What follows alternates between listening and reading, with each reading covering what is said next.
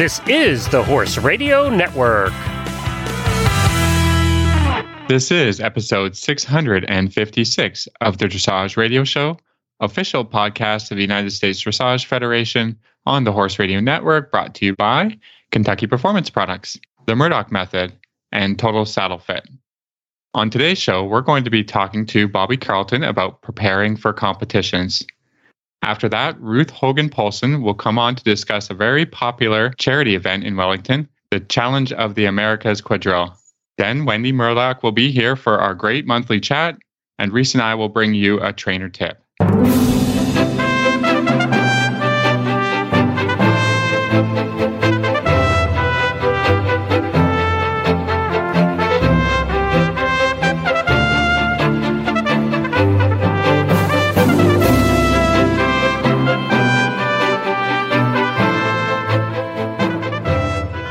This is Reese Koffler-Stanfield from Loxahatchee, Florida. And this is Philip Parks from snowy Rockwood, Ontario, and you're listening to the Dressage Radio Show.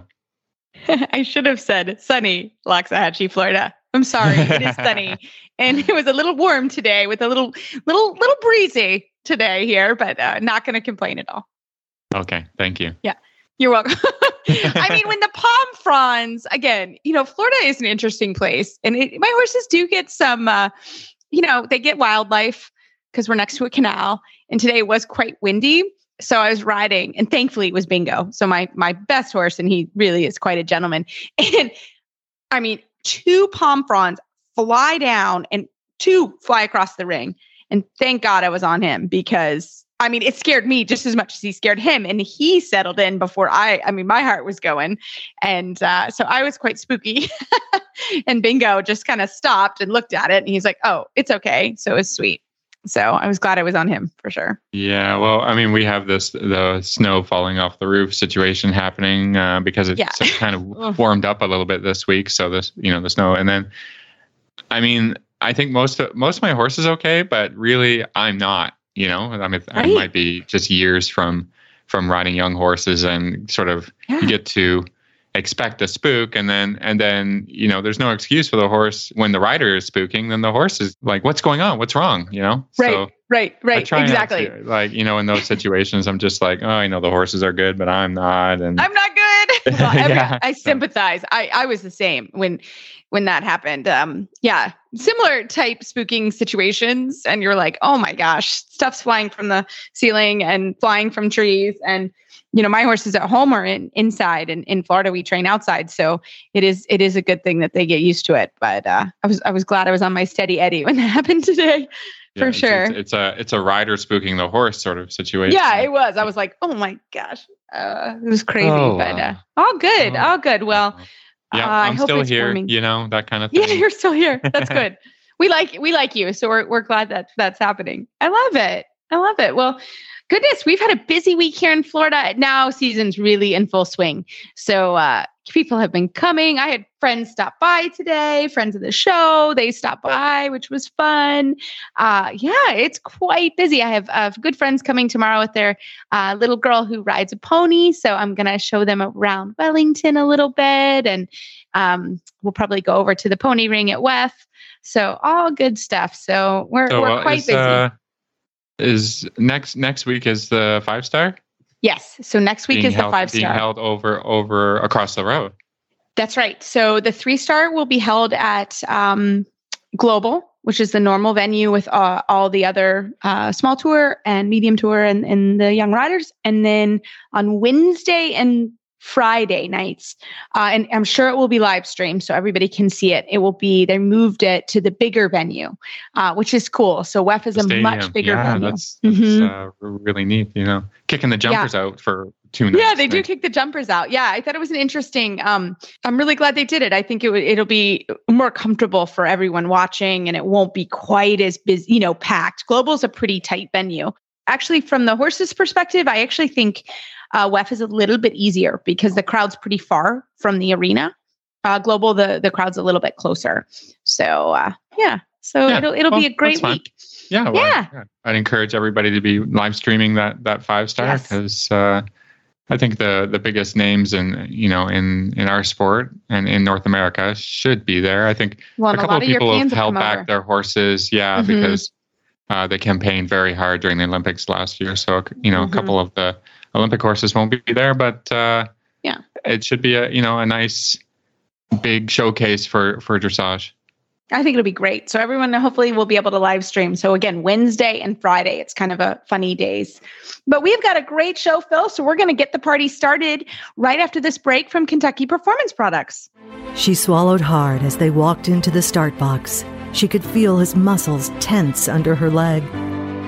5, 4, 3, 2, 1.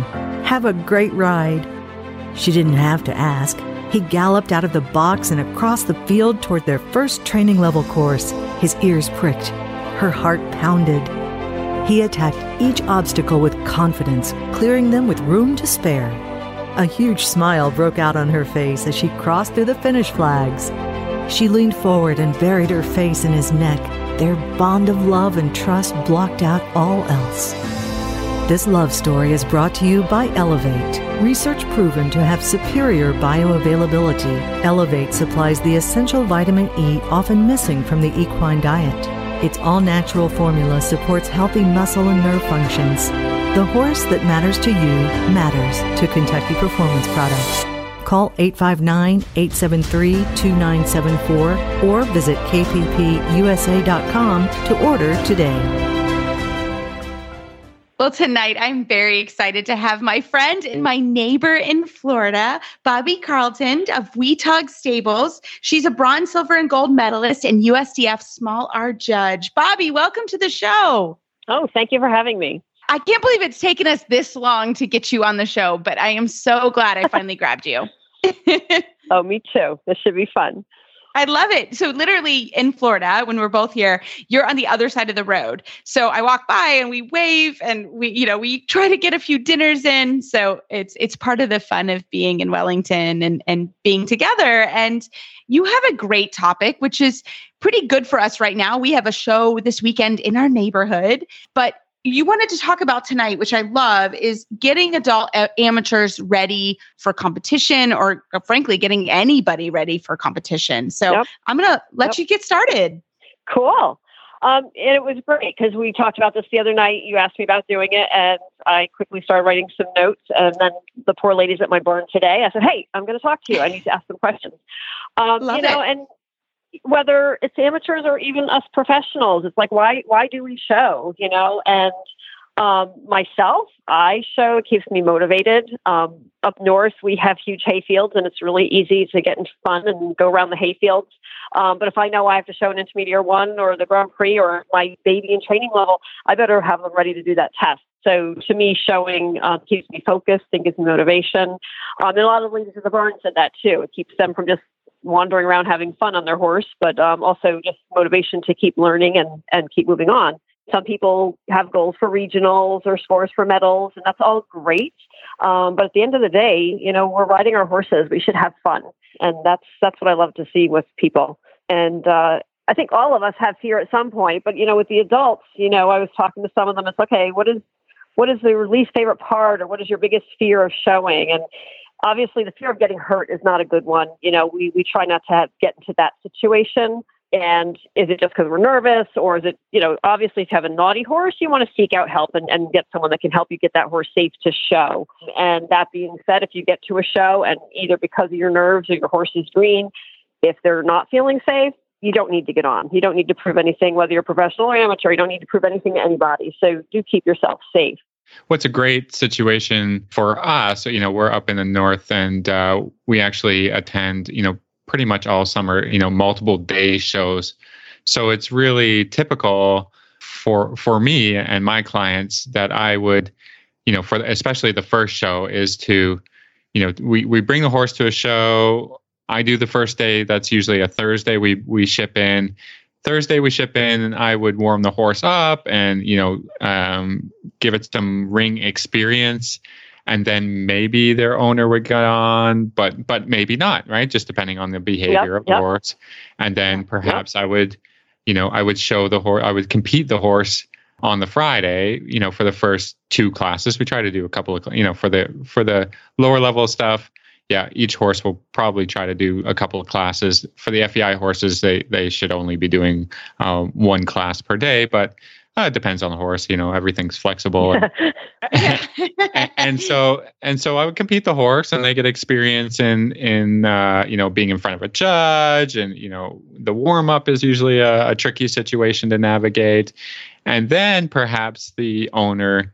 Amateur rider would be the next to take the horse on a Saturday or on a Sunday, and that's a great way to be progressive in the training, progressive in the rider sees that the horse is well behaved and pretty relaxed, and even if they've competed the year before, we always like to have a little check in. It's long winters here, and so. When we finally get competing in April or May, the horses can be somewhat fresh and whatever. But I mean, it's all about mental confidence and building a plan that gives a good experience to horse and rider. Well, and I think, exactly. I mean, this happened to me a couple of years ago with Big Mike. You guys, I talk about him on the podcast a lot. He had shown, he's Bobby's favorite. He literally watches Bobby all morning. It's so funny. It's like she's the Today Show. Yeah, she's like the Today Show. Mike just stands at his paddock and watches what Bobby and her team does. It's hilarious. It's really funny. But he had already shown a year or two, and I had entered our show down the street, and we had been to the show multiple times the year before. I had schooled him the day before. We were showing second level. I'll never forget this because I take him down there, and for whatever reason, the day of the competition, he lost his mind. Like, I don't know what his problem was. I don't know. He just got there, and we were all braided and dressed, and my mom was with me, and I had planned to lunge him anyways. And so, but there's like 5 minutes just to make sure he was safe.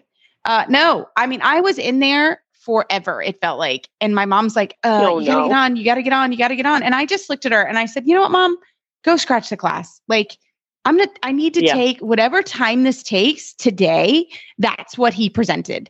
And I think it's really important to remember that. Like, I wanted to show second level. I was ready. I was there. I was dressed. I was at the horse show, but he was not ready. He just wasn't. And and my mom was even like, come on, let's go. She's part owner. But I was like, like, no, Mom, like, I'm not, today, Mom. Not today, not today. Like, and so we scratched, and I lunged him, and I rode him, and did what I felt like I needed to do. And then we brought him home, and then we went back the next day, braided, ready to go, same routine. And he was perfect, and he won his class with a good score. So I think that's important to remember. Even, you have 3 professional riders here, but it happens to all of us.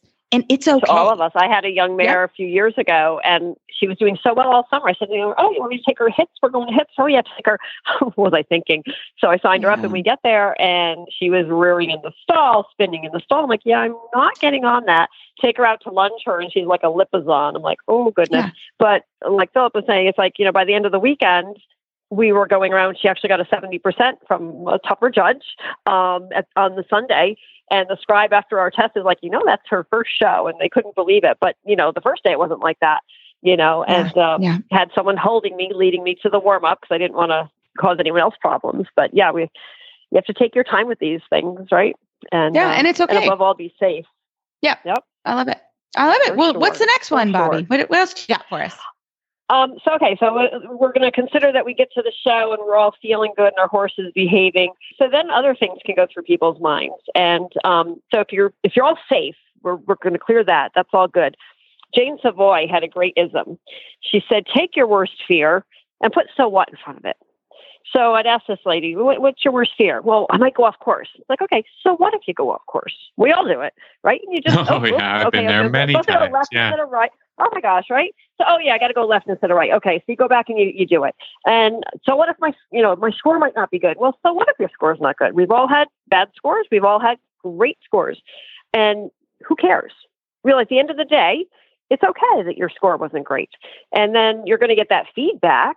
So that's what I love about dressage, right? You can go in and you get your test back and you get your numbers, each score for each movement and why you got that score.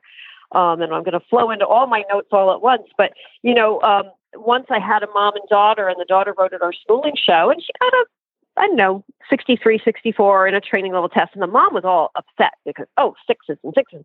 I'm like, well, let me see your test. And the judge, good judge, there were sixes, there were some fives, there were some sevens, but with the fives and sixes, look at the comment that the reason is there why you got the six.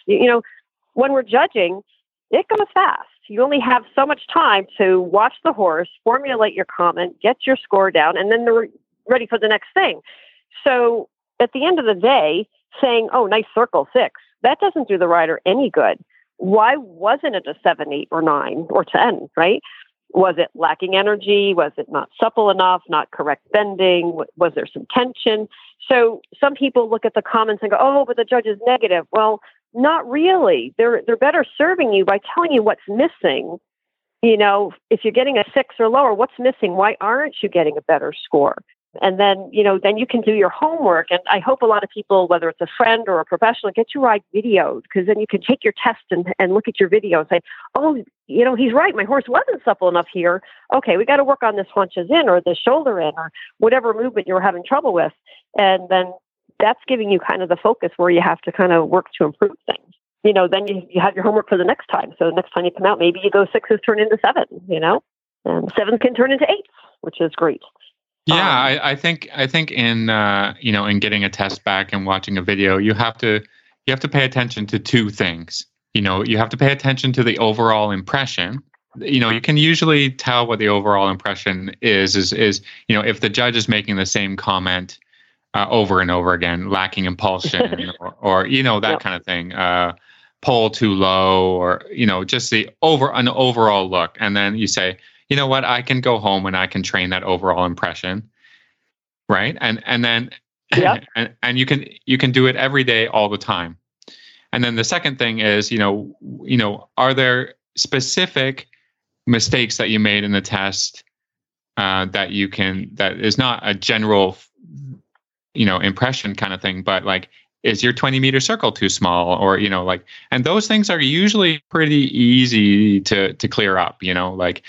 Remember your geometry, go from letter to letter, get on the center line, stay straight, those types of things. So, looking at a test, you can look at, where you lost specific marks, and then you can look at the overall impression that the judge got and go ahead and kind of fix those kinds of things, whether it's balance and that kind of stuff will take a lot longer and will be more, maybe a couple of months, but if you're looking at specific problems, you can clean those up for next day if you're doing a multiple day show, or if you're competing, this weekend and then next weekend, you can go, okay, well, I'm gonna really focus on that. That mistake will get cleared up, or this or that thing. So I think when you're going back and reviewing a test, you have to kind of think of those two sides of it.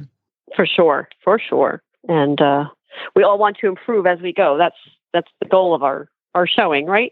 And training with our horses, keep them learning, keep us learning, and make every movement better. We had they do these Nita know-hows, and they had Laura Graves and her mom on at one point last year, and she was talking about her scores were good, right? But she wanted her scores to be better, and they talked about how her trainer was talking with her how she wasn't stacking her 8s. It's like, okay, your horse can get an 8 on each movement, which we would all dream about doing, right? But she wasn't getting 8s in a row. And so then she put her focus to that. Okay, I'm not focusing on each movement here, and then I'm missing out points that I should otherwise be getting. Yeah. But that being said, we all have tests too, where you have that moment of 4, 3, or 2, something went really bad. And again, if it's a good judge, you might give out a 2 because something really bad happened, or something didn't happen that was supposed to. But theoretically, and this happened to me, the very next movement could be a 10, right? So when you do have a problem in a test, got the wrong lead, okay, fix it. Your horse broke, okay, go back to the correct gait. Whatever the problem is, mine was leaping, flying changes, regroup and go on to the next movement. And, hey, look, judge, I went right back to work. And if it's a good judge, they leave that 2 behind, and you need to leave that 2 behind and focus on riding forward and riding the rest of your test. Same with going off course. Oops. And then just go back to work, let it go, because it already happened. So don't worry about it. Well, and I think just, like we're talking about, taking time to look at the test and at the numbers that the judges are giving you, and going back and studying that, maybe studying the test before or watching your video or really taking time to look at that, I think is really, really important. And I think that's, when I ride a Grand Prix, then I send it off to my team. Philip's on my team, and I'm like, okay, look at this. And he's like, hey, that was better there, but not as good here. It's a constant sort of review of what you're doing and how you're doing it. And like you said, stack the eights. I love that statement. I'm like, I wrote that down, like stack your eights. Like where can you get more eights in a row, right? Or sevens, if exactly. you're, depending on what horse you're riding or how you're riding or what level you're riding or what you're able to do. Like how can you increase your points and stack that good score? I would love to stack some eights. That would be amazing. Wouldn't that be nice? I know. Yeah. But I think that's super important as you look forward to showing and knowing that, sometimes you have these tests that are absolutely amazing. Sort of like when your day goes well, you're like, right. Everything happened exactly how it was supposed to happen today. And then there's times in your day where something goes awry. And then the rest of your day does not get back on track. Then there's times in your day where you're like, okay, I took a wrong turn. I turned around. I was okay, get back on track. And the rest of my day was fine. And I think that you kind of have to think of tests that way. Sometimes you just go in and the horses feel amazing. And you're like, yes. And other times you go in and you're like, something happened. So I think that's also part of showing, right? And when you have the ability to show a decent amount, and or in a fairly quick succession, depending on where you are and all the things, I think that that's important because then you really learn where to focus and go forward from there. So, yeah, that's where it might be a little harder for the adult that only has one horse and only does one test a day. Where you or I might be able to ride 3 or 4 horses a day over the course of the show, and so we get more center lines. And I try to tell my students, like, you really want to do at least one class a day because go back in there and you need so many center lines to get comfortable. A friend of mine years ago, she says to me, she goes, don't wish this. My horse needs to be trained better so I can think about where I'm going in my test. It's like, oh, no, you've got that backwards. You need to know your test so well that you can focus on riding your horse. Because I hate to say it, I have not found an autopilot button yet on any of them, no matter how nice they are. So, you do want to know your test really well so that you can focus on riding your horse the best he can go that day. And it's always about that, right? Like you were saying, they get up on the wrong side of the bed or the right side of the bed, just like us. And we have to ride what we have that day in that test, in that moment, and ride it the best we can. Well, one of my favorite and like you said, I think there's no teacher-like experience, right? So, for sure. The more experience that you can get in the ring and experience everything, experience going off course, experience stepping out of the ring at the opening, or like everything's going to happen one day or another. It happens, yes. Yeah, and like every time somebody comes out of the ring and they're like, oh, this was terrible, and I just said, yeah, I've been there. Yeah, it's happened. Yep. Yeah, I've been there. Like, I don't think there's anything that can happen to an inexperienced adult amateur that hasn't already been, that we've all personally been through. Like at this point, I don't think there's a buck or a rear or a wrong lead or something that I haven't done myself. So we are sympathetic. We've been there, we've experienced it, but you know what? We lived. Yeah. So let's exactly. move on. Let's move on. Let's not let it ruin our entire day if we had a bad ride, and we just say, okay, and we're gonna go at it again, and maybe that'll happen, and maybe it won't. But that's life, right? Exactly. I was so proud. We were at Kentucky, and Reese was right across the aisle from us, which was great. And I had a student with me, and her horse, we called her little unicorn. He is this perfect little Dutch riding pony. He is always Mr. Perfect. And I only had gone with him and my mare. Well, he decided he fell in love with her. So the day of her 3rd level championship, he decided to become a fire-breathing dragon and was screaming. And his 15 one hands turned into like 16 2 or 17 hands.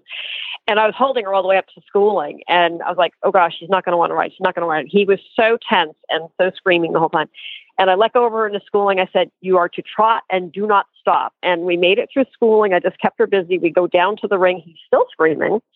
And I said, again, you go trotting around that ring. When they ring you in, you just get in the ring and do your test. Do not stop. You just keep going. And I could never have been, I think I was never more proud of her because she didn't give up. She didn't, at any one point, if she wanted to get off and be done, I would have been, okay, that's okay, fine. Because I didn't know what he was going to do. He was so good. He didn't do anything wrong. He was tense, and it wasn't a great score because there was tension in his part. But she rode so well, and she got every mark she could that day on that horse. And, you know, she got a low 63 or 4. But, you know, it was just because he was tense and tight. And I was just wanted to give her a huge hug when she came out because I was so proud of her.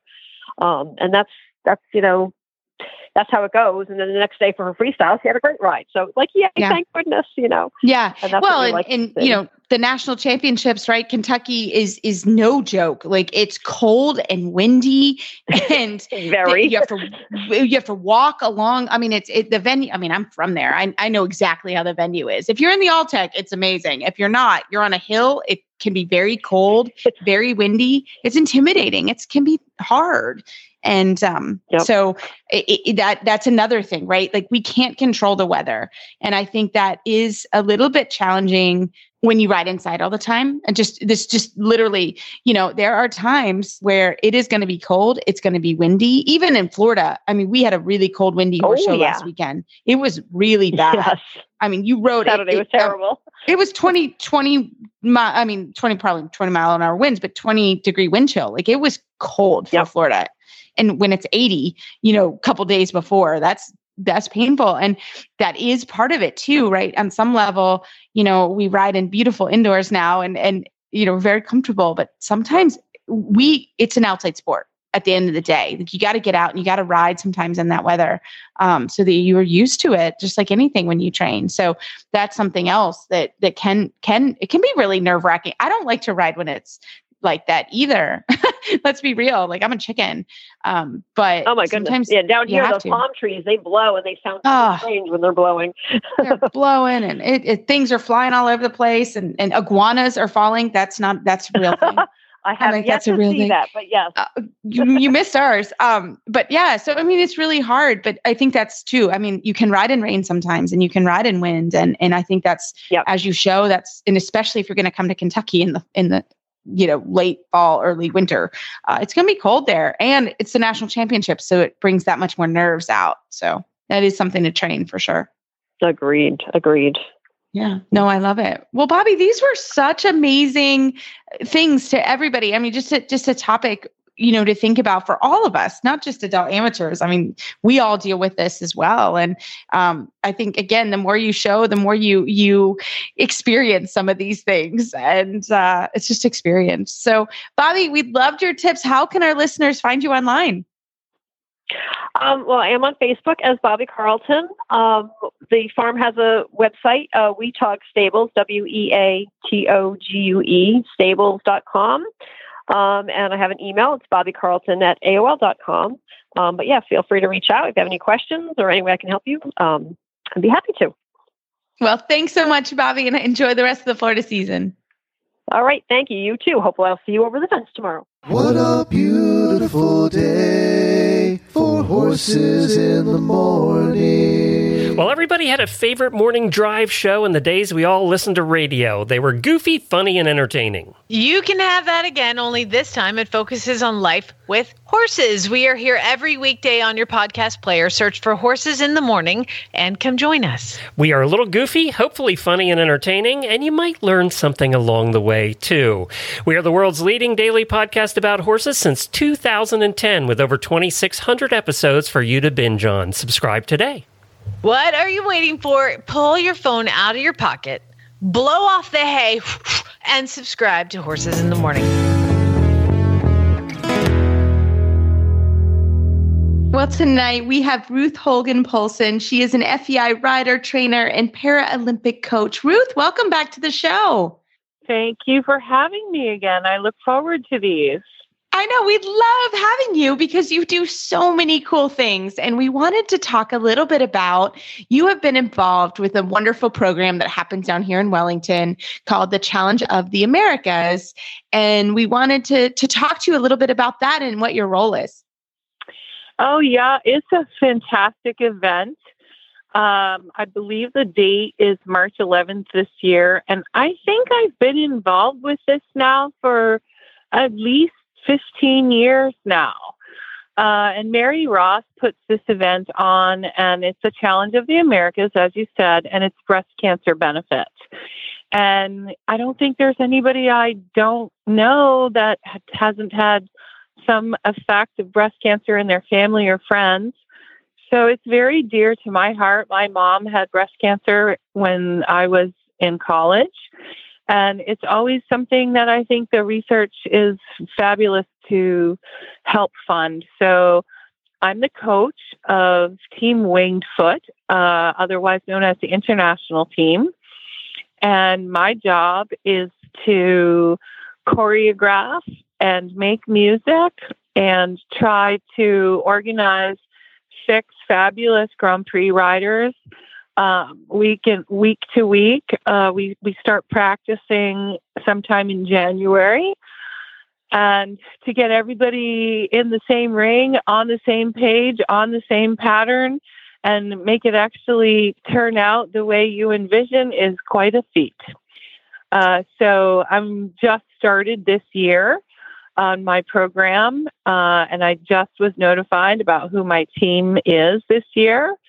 So I have some people who have been on my team for a number of years and some new ones. So I'll be looking forward to seeing them, meeting them with their horses, who they're riding, and then I get to work trying to basically herd cats for the first 2 or 3 weeks, trying to get everybody to go where they need to go. I think it probably helps if you've had some riders that have done it before. I'm sure it's kind of confusing to put together a quadrille, with somebody who hasn't done it, but maybe they catch on quick and you can guide them around. But basically, in a benefit for breast cancer, it's just a demonstration, right? People are riding, in costume to music in a quadrille pattern on, you said it's March 11th. Yes, it is all of that. It is a competition of sorts, meaning there are judges, and we get judged on the technical abilities of what we're doing. We get judged as a team and how we work as a unit. And we get judged on our presentation. So some of the costume work, on our artistic side, and the music, of course, just like a regular freestyle. It's kind of interesting to note that the quadrille was made a long, long time ago, and it was used a lot in the cavalry, but it was also used in teaching for helping students regulate tempo and how fast you should go or how deep you need to go in the corner. And so you're really organizing your horse as normal, but you're also having to really pay attention to your teammates. And anybody who's ever tried to do a pas de deux, which is 2 or 4 or 6 or even 8 riders at a time, you really have to have a sense of organization with you and your horse, as well as all of the other people. So it's a difficult task to work as a unit with 6 people. Yeah, it's unbelievable. And we saw when we were in Aachen, they had a competition. So it is in Germany. Those were teams of 4. It is a pretty common event. And it was so fun because the teams must have, and they were mostly children. It was what it looked like from the stands. But every club, they must have had to qualify to get to Aachen. But it was so cool to see them. And it was a similar type competition. So tell us, I don't even know where one would start herding the cats. So how do you start herding the cats? Like, how does that happen? So each year I really feel like, oh my gosh, that was the best I could ever do. And then I have to come up with something better every year. So over the summer, I might watch a whole bunch of things like what you're describing in Aachen. They have actually in Germany, a cup for quadrilles, and people send me little patterns from Western and quadrilles or police quadrilles or cavalry. And I just kind of watch out for new things or hard things, and I start making notes.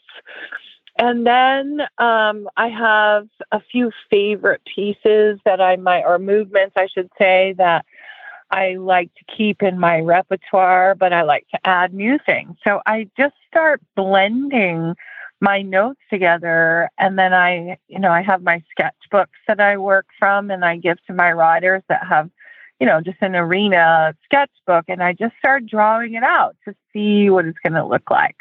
I made my first draft last week.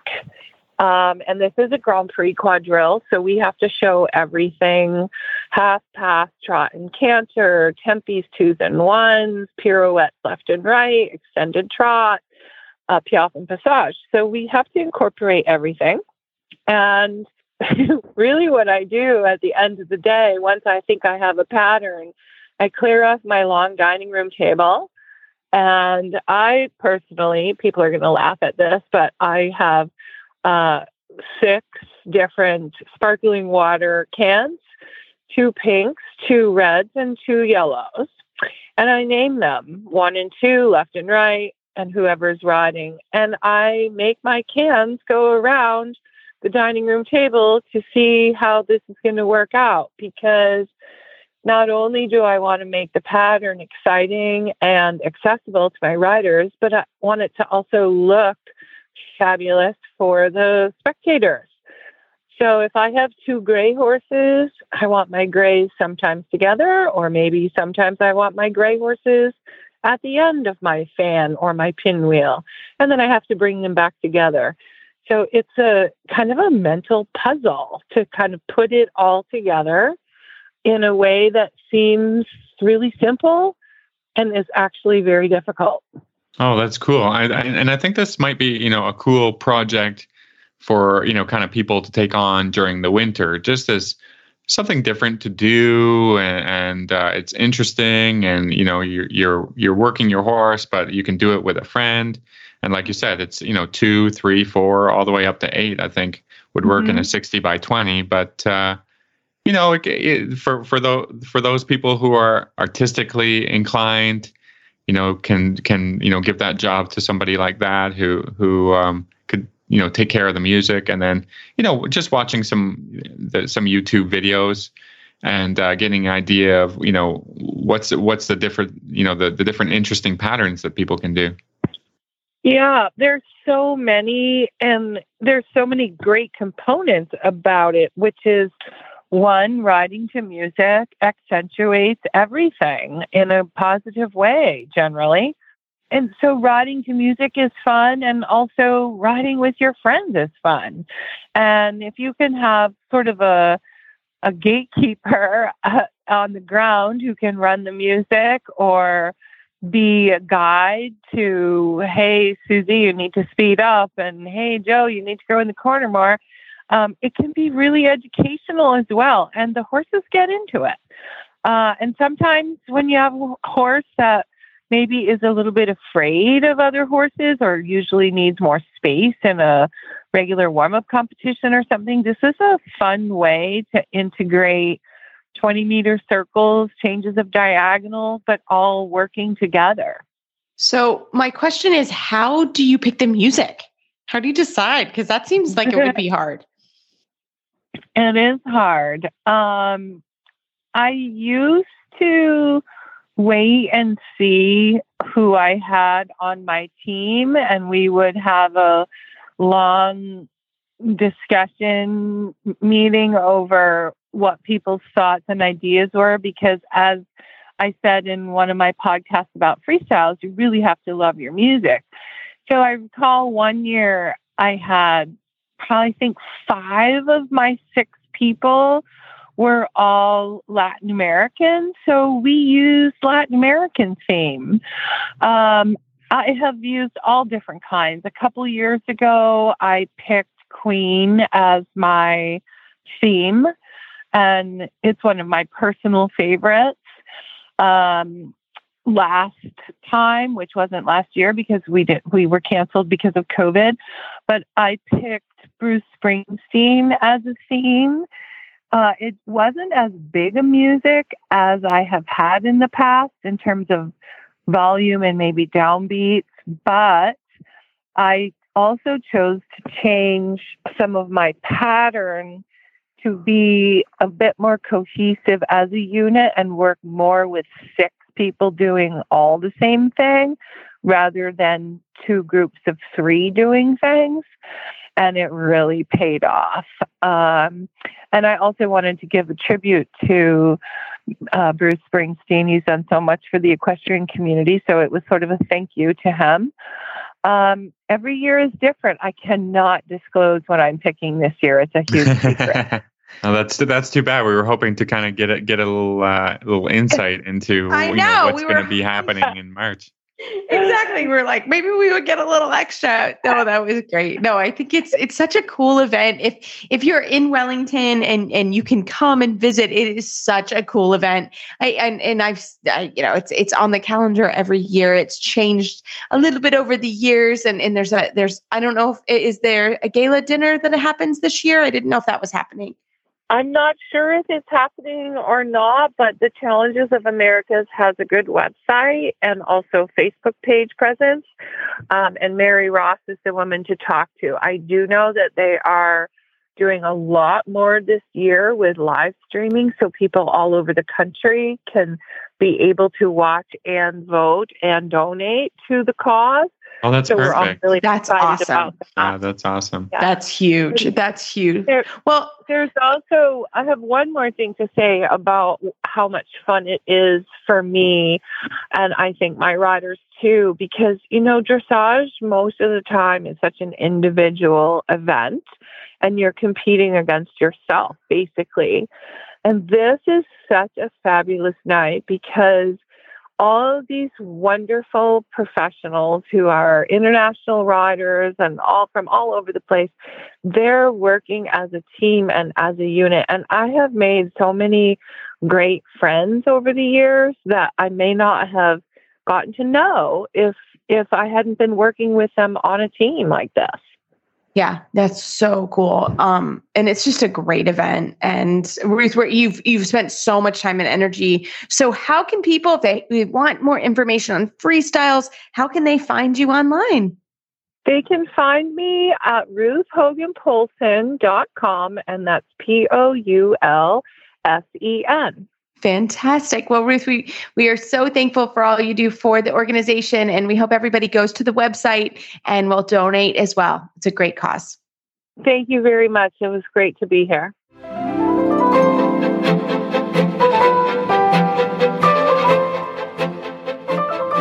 Well, tonight we are so excited to have our favorite monthly guest, Wendy Murdoch from the Murdoch Method, back on the show. Hi, Wendy. Hi, how are you? It's so great to be back. Happy February. Yes. February means daylight's getting longer, and I've already noticed, right? You're in Florida, where it doesn't change that much. But up here in Virginia, yeah, I bet Phil's noticing it too, that it's changing. It's Absolutely. Yeah. It is changing here too. We're only about a month away from the time change. Yeah. Yeah. And the weather's getting better. It's starting.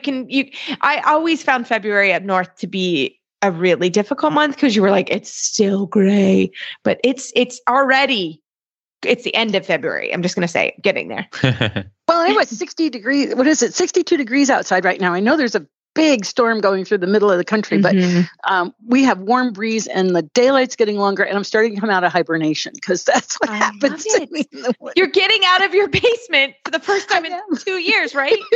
Yeah. So, my office is in my house. It's in the basement. And so that's where I do all the webinars and, where I sit on my computer on my Anywhere saddle chair for 6 hours and 8 hours at a time, and keeps my core really strong. It's amazing. Yeah. But, I'm really feeling the urge to get out. And this year I'm going to go back to doing some clinics and traveling and some surefoot workshops. And I'm just I needed the hibernation time. I had a lot of stuff to do, and we've completely redesigned the Surefoot Practitioner Program, and we've almost got the document that's going to explain everything to everybody. We're almost finished with that. We're so close, and I'm almost finished with my Surefoot workbook, the first one. I've done the drawings, which has been so much fun. And so we're still finishing up layout. And I know everybody's been asking about it, when's the workbook coming out? It's soon. I keep saying soon, but it really will be soon. And I just feel like this spring, a lot of things are going to happen. It looks like the pandemic's easing off. I'm really got my fingers crossed on that. Don't say that. Oh, come on. I want to get back to traveling and seeing people because, my friends are all over the world. Like you and Phil and just everybody I know. None of my friends really live where I live. So I only get to see you guys or talk to you guys like this every month when we talk or when I'm on a webinar. So I'm really looking forward to being able to get back out in the world. Yes. I think we all are there. Yeah, that's a sentiment held by everyone I talk to. And yeah, I mean, it's really... It's starting to look hopeful anyways. So we're gonna stay with that. I love it. Well, Wendy, we were poking around your website chatting right before we got on, and I go on your website a lot, so I have never seen this physio stick. Please, what is this? It looks amazing. It is so cool. So the physio stick was designed by a man named Rob Moses, and he's a martial arts. He taught, I think, David Carradine. Don't quote me on that, but an amazing martial artist, and he wanted to do something gentler, and so he designed the physio stick. And what it is it's a curved stick, so it's not straight like your whip is straight, right? It's a curved stick, and it's curved along what's known as the Fibonacci spiral. Now, everybody knows. They don't know what that means, the name, but they see it all the time. So that's the spiral we see in seashells. It's the spiral that's on the Da Vinci picture of the man. It's on Sheldon's shirt, if you ever watch Big Bang Theory, which we do. So it's got a narrower part of the curve, like it goes from a wider to a narrow curve. And so what that does is it keeps you in motion. And so when I first was introduced to PhysioStick, was a friend of mine, Gordon Wicks, and he's here in locally where I live, and he's a martial artist who's trained with Rob Moses, and he knows riding, and he's worked with riders. And so one day I was visiting him, and he pulled this out, and I started playing with it. I was like, wow, this is pretty cool. And then he just showed me a couple of quick exercises. I was like, wow, well, that's, teaching people, how people have such a hard time learning how to switch their whip over correctly, not the stab sword thing, but hand over hand. Well, he showed me just really quickly, because of the curve of the physio stick, it naturally rolls over in your hand, and you can learn how to do that movement really easily. So I started playing with it. I've actually, Gordon and I filmed a few exercises that are up on the Murdoch Method YouTube channel. Because I have two channels. I have Murdoch Method channel and the Surefoot channel. But over on the Murdoch Method channel, there's 4 exercises that you can do with it. And it really frees up the shoulders. So what happens with so many riders is they get kind of stuck in a very linear way. They're trying to get their shoulders back and sit up, and they kind of jam their arm, and they lose the natural movement of our arm. And what you need to know is that all of our joints have a wider side and a narrower side. So all of our joints work in a spiral action, right? But when we go to the gym and we just work out linear, we're not taking advantage of the way our bones are designed in the spiral. So what the physio stick does is it encourages you to find that natural movement again, that type of spiraling motion. And it really frees up your wrists and your elbows and your shoulders. And of course, you can even take it into motion into there's video of Rob doing a walking meditation with his physio stick. He's amazing. If there's, you can Google him, and he's so amazing watching him. He's like water. He flows with it. But I've taken the physio stick and handed it to a rider who was, she was a nice rider. Don't get me wrong, but there was just something about her contact that was, not quite fluid. And so I made sure the horse was okay with it, and I handed her a stick while she was on the horse, and she just messed with it, and it's not even like, yes, there are exercises, but just playing with it starts to free things up. And when she went back to ride, the horse was completely different. Her contact was totally different. The horse was reaching into the bridle. Her arms were softer. Everything had changed in 5 minutes. So, that's one of the things that I really love about something like that is it's super simple. Yes, you can do formal things with it, but just playing and getting the flow and learning how to just roll it over on your hand and following the curve itself, because the one side's more opening. So when you have that side up, it leads you into a more opening kind of arm movement. And when you're following the narrow side, it leads you into a more closing movement. But it gets the shoulders and the arms moving in, again, that way our joints are designed. And so it really improves our contact and our ability to follow our horses. I love it. So, Wendy, I'm so curious about this. Yeah, I'm so curious. I'm like, when can I see this physio stick in person? But I mean, you really opened my eyes. Gosh, okay, this was before the pandemic. So it's been several years when you were here and we worked together and we used the Franklin balls together and you taught me. I still have a lot to learn, but it really opened my eyes to different techniques to help people ride and help people open their bodies. And truly, it's something a lot of technical coaches maybe aren't open to.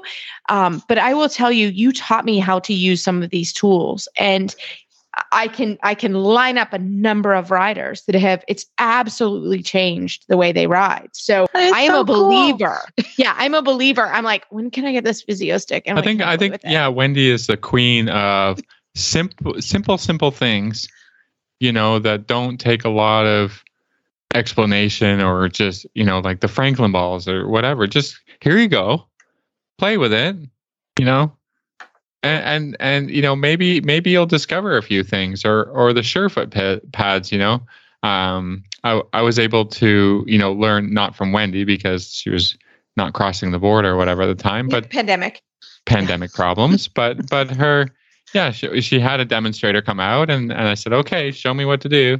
And they're like, well, you don't really have to do a whole lot. You just say, you show the horse the pad or, and you can let them decide how to interact with it. And I think this is just another one of those things, or it sounds like I mean, I'm literally Googling the videos. I'm on YouTube right now. I'm kind of doing the same thing. I'm not going. And it's just like, no, Wendy's like, no, you don't have to use these things in a super specific way. It's just play with it, find out if it helps you. If not, okay. I don't know. Like maybe you find one little thing on this tool and go from there. Yeah, but you've hit the nail on the head, because I'm always looking for simple, low-tech things, right? I mean, yeah, I have plenty of high-tech stuff, and I have messed with tons of high-tech stuff. But I always find with the high-tech stuff, you get removed from what you're really trying to do, right? So like a lot of the simulators that we have, you have to look at a screen. And so you have to process that through a different part of your brain. And then you're trying to translate it into what your body's doing, because it's all like reversed because you're looking at a screen. But really, the closer we can get to something simple and childlike. And that's for me, getting you out of your head and more into the movement of something, whether that's the Franklin balls that challenge your balance, whether that's the Anywhere saddle chair that does the same thing, or the physio stick or the lookup classes. I'm always looking for a simple way to just tap into the motor part of our brain, the movement part of our brain, and bypass the analytical part, because so many riders get so stuck in the trying to okay, I've got to do this. I got to put my hand there. I got to put my leg there. I got to, and they're not riding. They're not riding the horse. They're riding an idea, right? And right. We've got to ride the horse. So we have to get more into movement. And so many people have desk jobs, and now we're couch potatoes working from home. Sorry, I'm included in that. No, yeah. That that movement is what we're designed to move. Horses are all about movement, but we lose movement when we're sitting at a desk, and that's why I sit on my anywhere chair for 6-8 hours a day. And I will say I've been doing things with my feet off the floor, which I don't recommend if you aren't used to it, but just caveat there, keep your feet on the floor. But if you're starting out, but I'm amazed at how strong my core is because I'm always in a little bit of movement. I'm not static, and I don't have the hip pain that I had from my chair when I used to sit without my saddle chair. So anything we can do to keep the body in movement, and it doesn't have to be, hard physical exercise where it's just those little postural muscles and the coordinated functions need challenges that are small, because riding is more about stability with micro movements as opposed to macro movements. And we need to keep those joints fluid. When we get older, we tend to start getting a little bit of arthritis and that sort of thing, but joints need movement to stay healthy. And so anything we can do to keep, simple movements easy, doesn't take a lot of thought, doesn't require a lot of training, that you can incorporate into your life. Like I tell people with the physio stick, just keep it in your desk drawer, and take a 5-minute break and just play with it. It just brings that movement back in. And that's, riding that's what it is. It's movement. It's movement. I love it. Well, Wendy, where can everybody find all of these awesome tools online? Okay, so all of those things that I've described are on the Murdoch Method website. So you go to murdochmethod.com, that's with an H, and just go to the shop, and under Rider Aids is where all the toys are. And you mentioned the stirrup shims, and those are on there too. The stirrup shims come in at 2 different widths, wider for like Western stirrups and narrow for English. For Western riders, and I know that most of the people listening are not Western riders, but for Western riders, when you twist the stirrup into position, because of the width of the stirrup leather on a Western saddle, it's like 2.5 inches wide.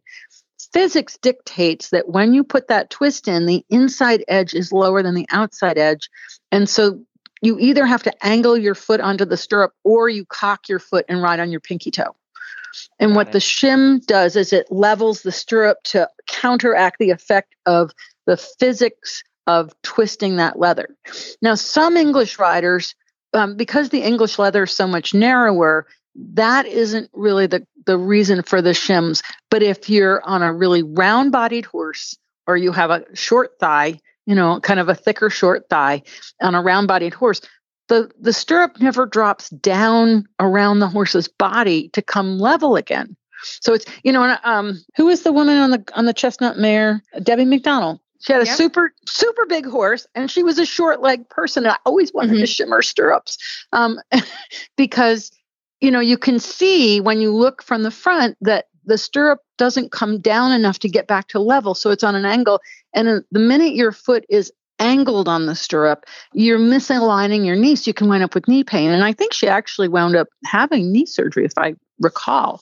And I'm not saying that shimming her stirrup would have fixed the problem, but she's just one that comes to mind in terms of English riders, where that physical property of a big-bodied horse with a short-thighed person, the stirrup is still angled. And it's one of the minutes in my 55-minute fixes book with pictures to explain what I'm trying to talk about. But, some people have a misalignment of their foot to their knee. And so I shim them for their conformational issues to alleviate knee pain. And other people, it's this mechanical, just the conformational issue of the shape of the horse in relation to the rider. And then again, for Western, it's because of the physics of twisting the stirrup into a perpendicular position to the horse. Got it. Oh, it's so cool. Again, you have such amazing tools. So once again, Wendy, how can we find you online? Okay, so murdochmethod.com, go to the shop, go to Rider Aids. You'll find all the cool toys. And of course, we continue with the webinars. I just had another great webinar today with Dr. Vargas at Spy Coast Farm. She took us on a tour through the farm. Cool. We saw a horse in the water treadmill. It was really fun. So that'll be posted. So that's on the Surefoot Equine YouTube channel. And we're just going to keep rolling with the webinars because I've got some great guests lined up, and as long as I can keep those going, I will, because they're fun and people love them, and I learn a lot too. So really enjoy it.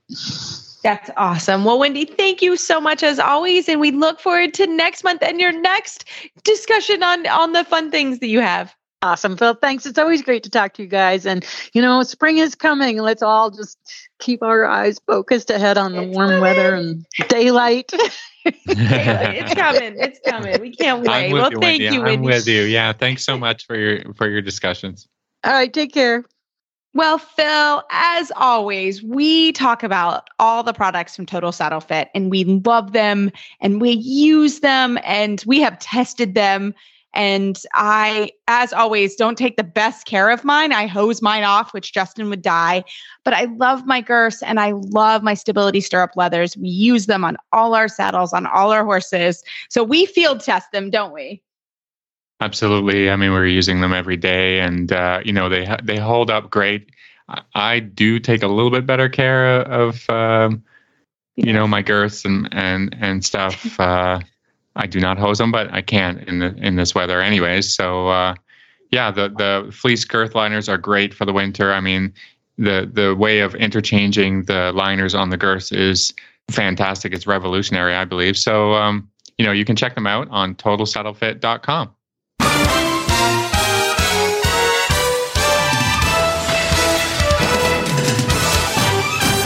This week's dressage training tip is brought to you by Total Saddle Fit, home of the shoulder relief girth at totalsaddlefit.com. Well, Phil, for this week's Total Saddle Fit tip of the week, you and I are going to do it solo.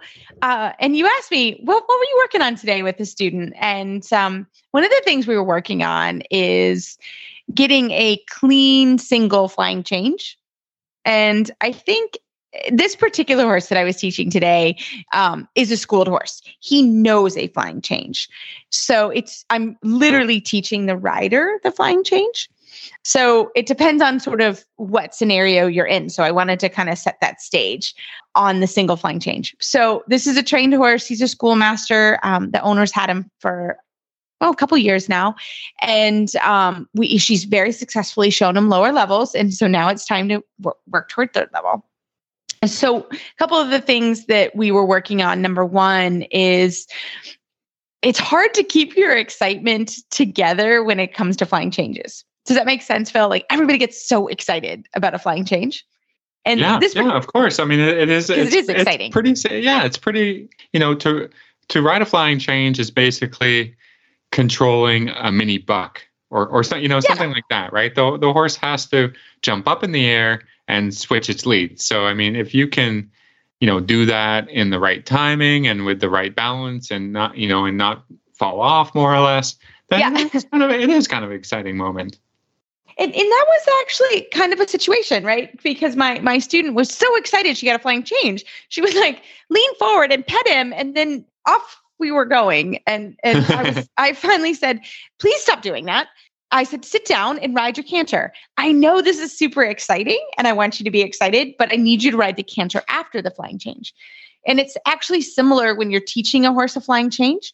At first you get really excited about good job. But really the horses have to learn that there's going to be a movement coming forward, right? You need to finish the flying change and get ready for your next movement and not lean forward and pet them and all the things. And it's easy to do it. Actually, and we still want to do it too, as professional riders. It's exciting. So that was the first thing, was we were working also on staying on the line. So I had her ride a flying change. She was having trouble with this. So it was one of the reasons the horse was here. I rode him. He came down for camp basically in Florida. And I rode him for a couple of weeks just to check on everything, and everything was fine. The horse was fine.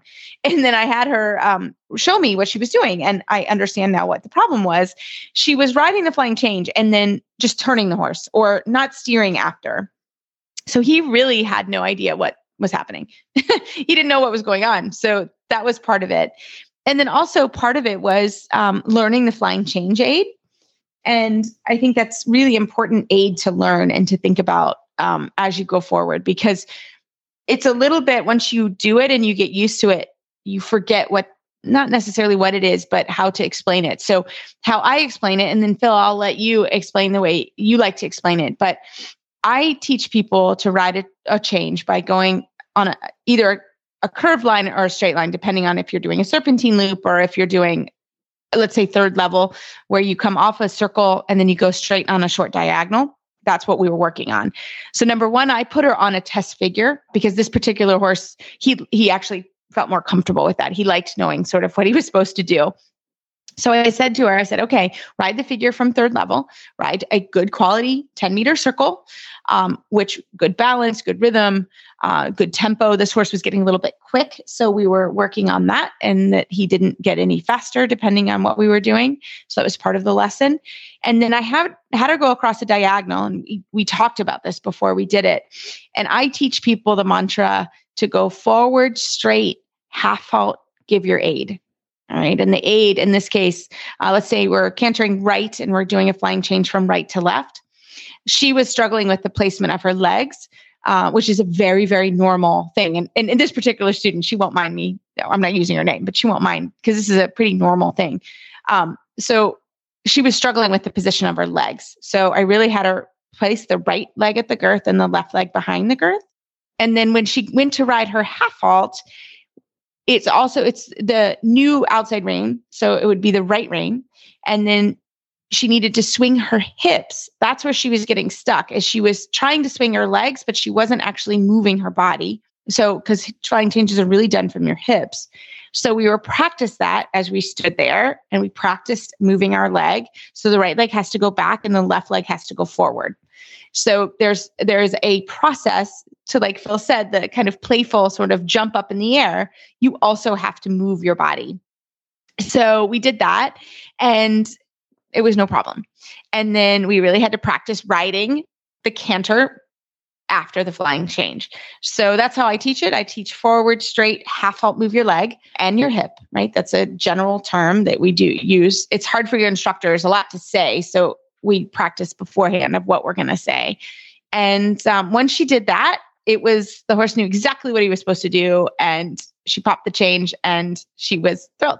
So it's actually not as complicated. She was making it actually far too complicated, and the horse was just losing balance and losing also the half halt. So as soon as we got her to do that, she was able to find the rhythm of the flying change, and it was much better. So that's what I worked on today, Phil. But I'm gonna see how you teach it, because everybody teaches it a little bit different. And obviously, you do know this horse and rider, but you didn't know the situation really. So I'll let you talk about it. Yeah, I mean, every horse does a flying change a little bit different as well. They've all got their tendencies to want to swing. So, I mean, your hips, their hips, they want to swing their hips a lot, right? And actually, the more that you can keep the horse straighter, the easier it is. And I know that horses, they want to, jump around a little bit through the change, but that actually is counterproductive to the balance, and so, we do a lot of simple changes to really try to, figure out the aid, because, it's like a simple change, only you eliminate the walk steps. So yes, I think that a lot of riders will move their body a little bit too much, or allow a little bit too much of the horse's movement to kind of take over and throw them around a little bit. So, especially in third level, the line that you ride must be very, very straight. Yes. Yeah, because if it's not, then you're going to have problems later on. And so, what I try to get the riders to think about and to do is to say, there is a little jump, but it isn't much. Try to just keep the balance, in the direction that you're going, and make a change, but less is more. And the reason I say that, I mean, because the judges want to see really big, exuberant changes. And so, and all the riders have the idea of Isabel or Charlotte or, whoever they admire the most, and how big those Grand Prix horses change. But that's, a lot of riders aren't capable of keeping the balance while the horses are changing so big. So what I try to just get riders to to think about and to emulate is just start with a really itty bitty change that you can keep straight and go from there. Because if you're riding a horse that it depends, if you're riding a horse that knows it, then they don't need you to fling your body around and swing around, and because that will just cause a loss of balance in the horse.